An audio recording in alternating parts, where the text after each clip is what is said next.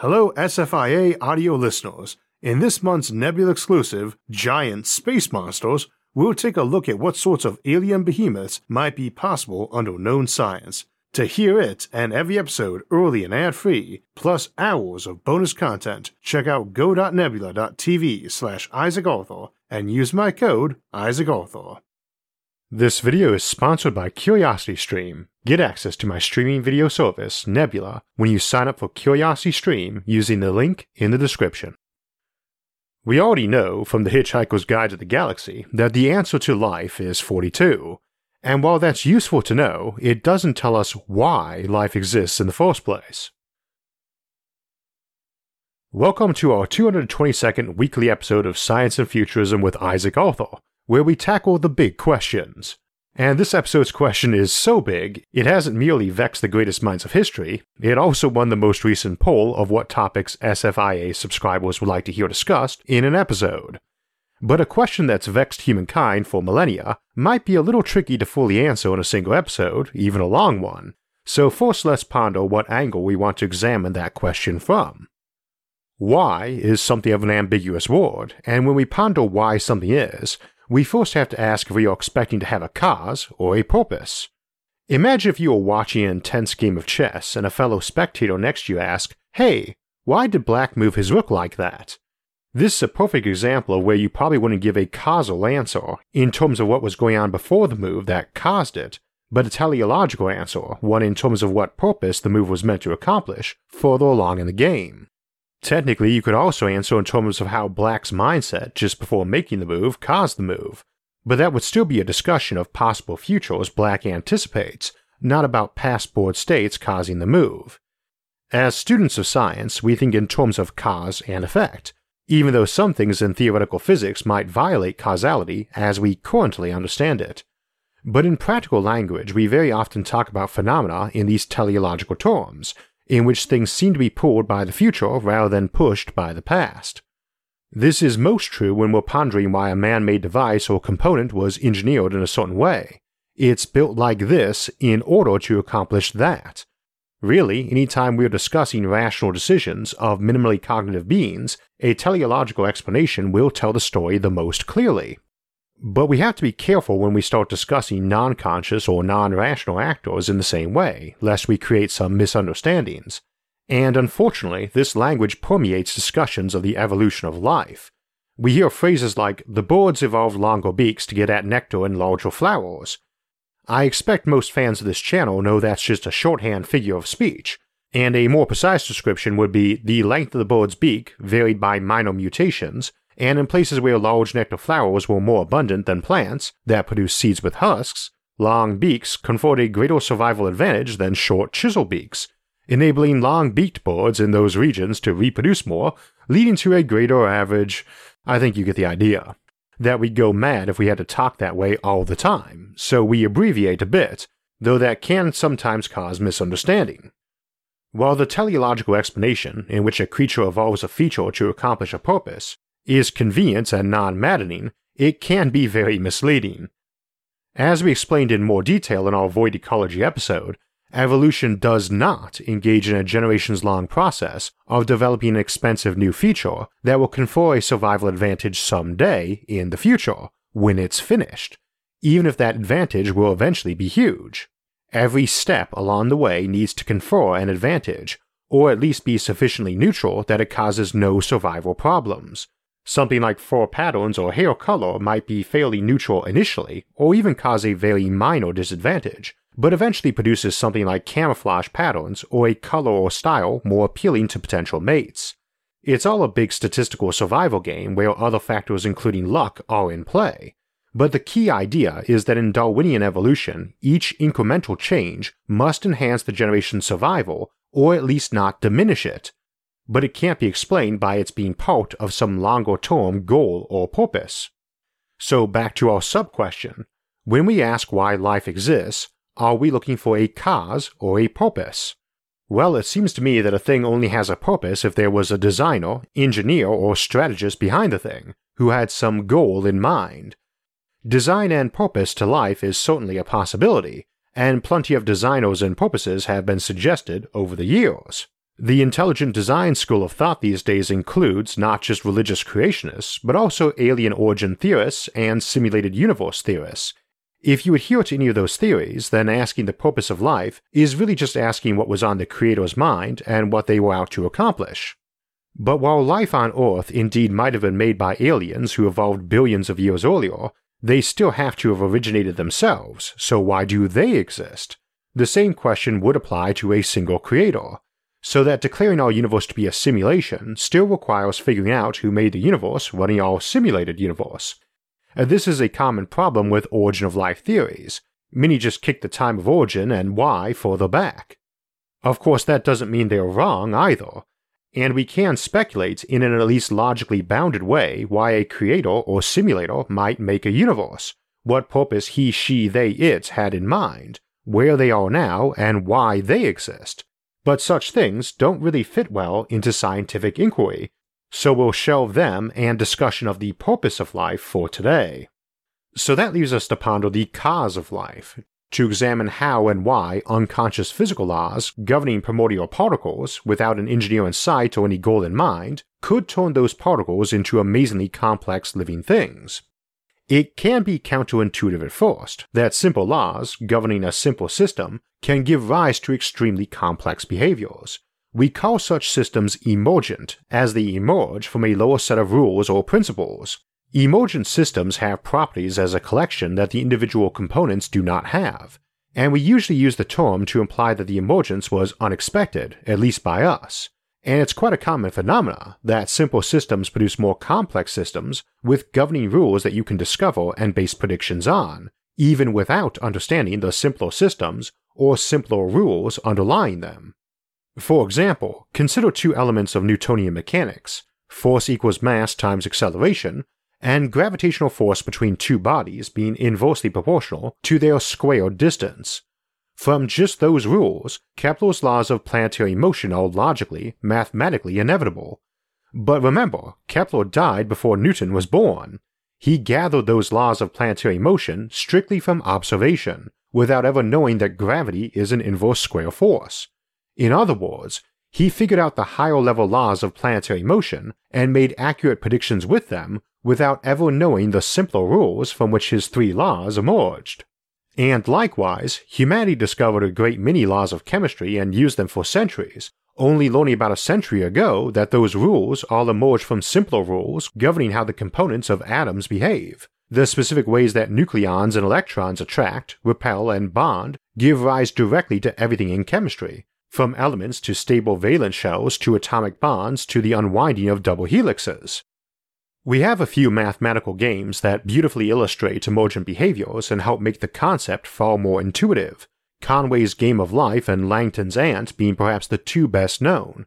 I've included links to both in the description, because you'll probably want to go play with them. In the Game of Life, created by mathematician John H. Conway, the world consists of a flat grid of squares. Each square is either black or white and interacts with its 8 neighbors. The squares are periodically updating according to a simple rule. Turn black if you have 3 black neighbors, remain your current color if you have 2 black neighbors, turn white otherwise. And that's it, the complete and unabridged fundamental laws of physics for a simple universe at the equivalent of a Planck scale in one rule. And yet as the game allows you to observe, the simple rule can give rise to structures that stand, spin, dance, travel, leave trails, send out streams of other travelers, even merge with other structures and reproduce. And many of these structures are so simple, they'll often form accidentally in a world seeded with some random black squares. Even more complex structure can form on larger grids, and it's quite exciting to see what's going to form when traveling structures collide with one another. As surprising as the behaviors are, you can see with a certainty that all the complexity you're observing emerges inarguably from that very simple grid update rule. If you're having difficulty imagining how incredibly complex molecular processes like protein folding and DNA transcription could come about just from electrons and nucleons pushing and pulling at each other, play the Game of Life for a while and ponder emergent behaviors. Langton's Ant is another math game that somewhat illustrates emergent behaviors, but also illustrates another phenomenon we'll need to grasp to discuss why life exists. In this game, an ant wanders around another two-dimensional black and white grid. Each time interval, it steps forward 1 square. If the new square is white, it turns the square black and turns right. If the new square is black, it turns the square white and turns left, and then it repeats. Again, very, very simple, and again, complex behavior emerges. If you start the ant on a black grid, for the first few hundred moves, it will create simple geometric patterns that are almost symmetric. But then things turn chaotic, and the ant follows a pseudo-random path. But then after about 10,000 moves, we see the emergence of what is called a highway, as the ant begins creating a recurrent pattern of 104 steps that repeats indefinitely and carries the ant farther and farther away from the complex structure it spent 10,000 moves forming. It turns out that no matter how you initiate the grid with black and white squares, the ant will eventually form this highway. This is what we call an attractor state in chaos theory. Nature is full of such examples, and life itself is assumed to be one such, though we see attractor states in everything from actual ant hive behavior to the weather. Another thing we see a lot in nature is following the path of least resistance, and of course this also applies to the weather. The path of least or minimum resistance, everything in nature tends to flow to a low energy and stable state, often pausing in lower energy and fairly stable states on its way to lowest energy and most stable states. Indeed, all those atoms and molecules are emergent properties of various smaller and quantum things following into stable or fairly stable states, where fairly stable might be mere trillionths of a second, an eternity at the quantum scale, or trillions of years, an eternity at the human scale. Emergent properties are a big thing in connecting the fields of science together. We would say that particle physics consists of all sorts of little particles that exist as emergent properties of quantum, and that atomic physics emerges from that, and chemistry from that, and microbiology from that, and biology and botany and zoology and even psychology and economics and philosophy are emergent from that too, several times removed in some cases. It's weird to think that Earth's weather and all its patterns is essentially an emergent property of hydrogen being able to fuse into helium at certain rates under certain conditions, giving us all those bigger atoms like iron, silicon, and oxygen that form our world, and the sunlight that falls down on it to drive those weather patterns, as water evaporates, falls back down, and eventually ends back up in the ocean as a statistical result of molecules being banged around by each other and photons and presumably gravitons as well. That's a fairly important point for our topic because a hidden clause on why life exists is, why does life exist in this universe? If you rearrange the basic properties of the universe just a tiny little bit, life as we know it would simply not occur, and indeed we've got pretty good reason to think only a minuscule fraction of possible universes would have a proper alignment of physical properties to permit any sort of life to exist.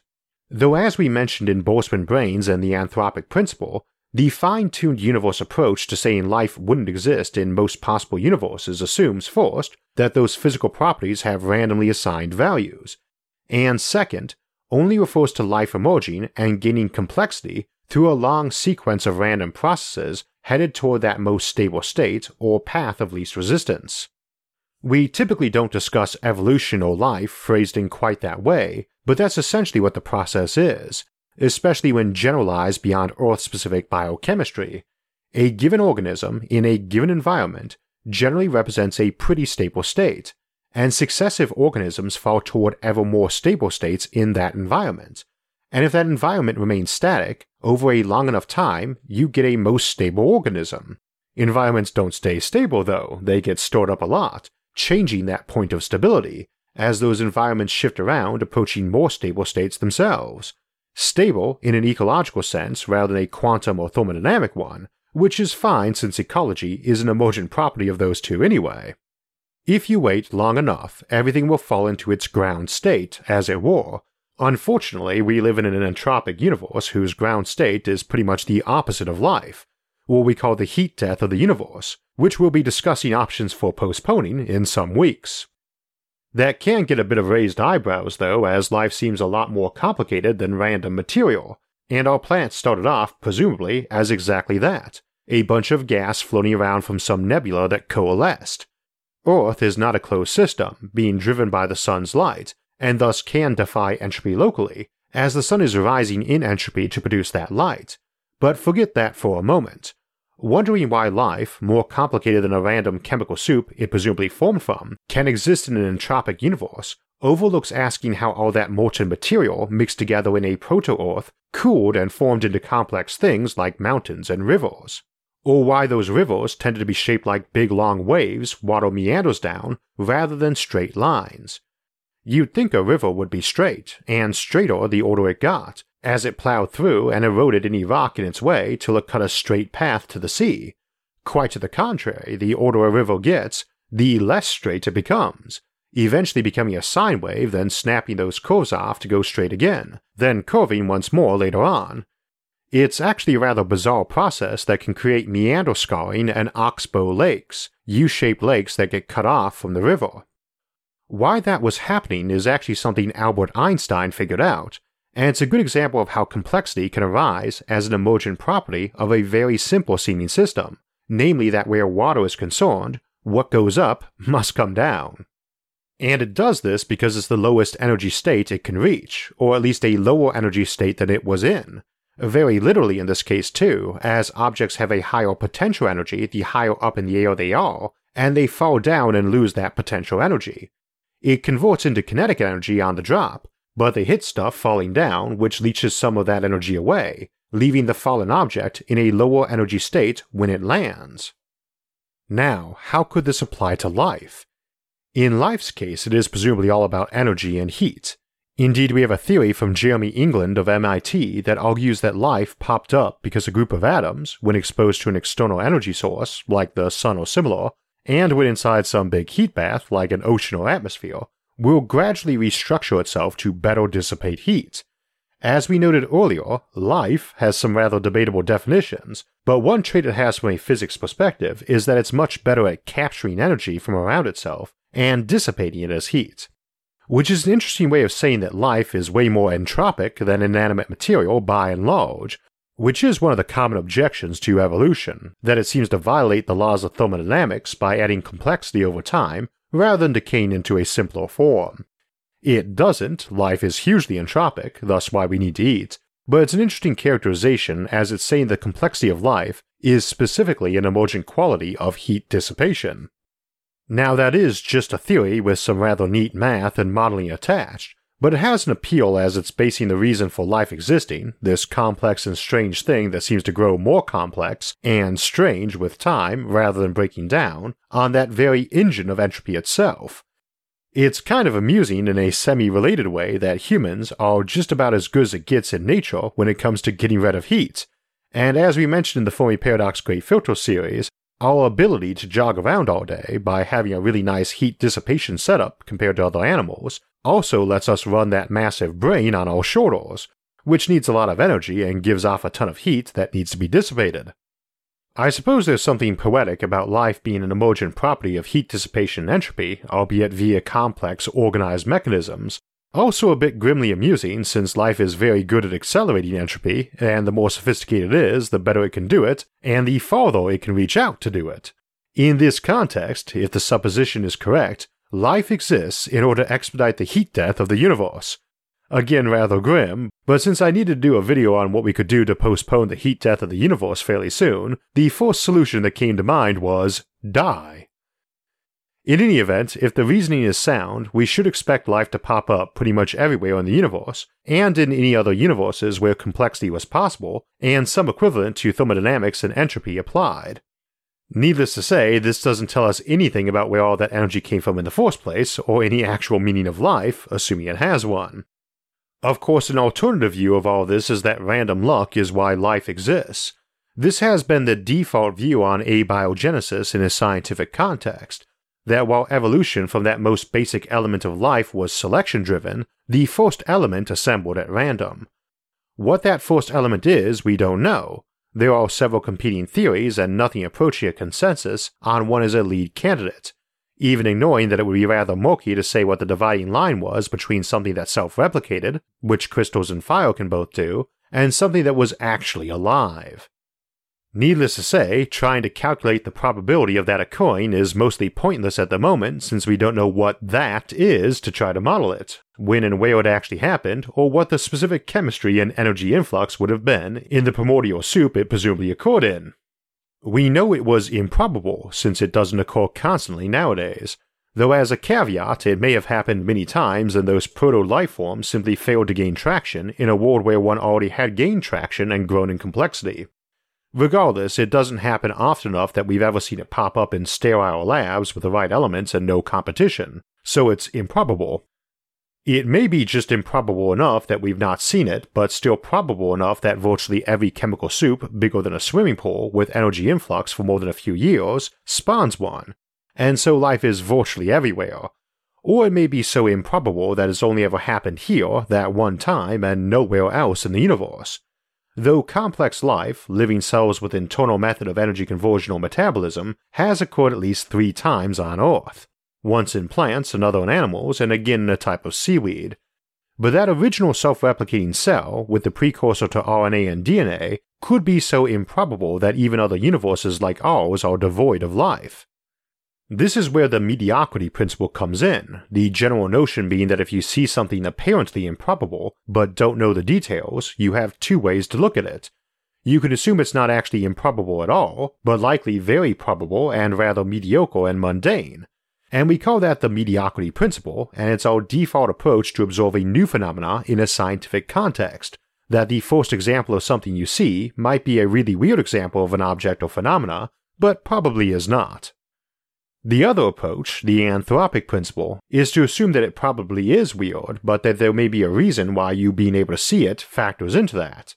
As an example, as random collections of matter go, a tree is a fairly improbable one. We don't really see them anywhere but on the very thin layer of Earth's biosphere, but we happen to live there and so we see them all the time.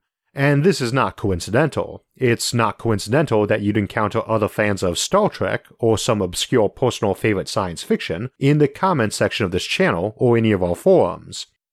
Neither the anthropic or mediocrity principles is right or wrong, and both routinely produce wrong results.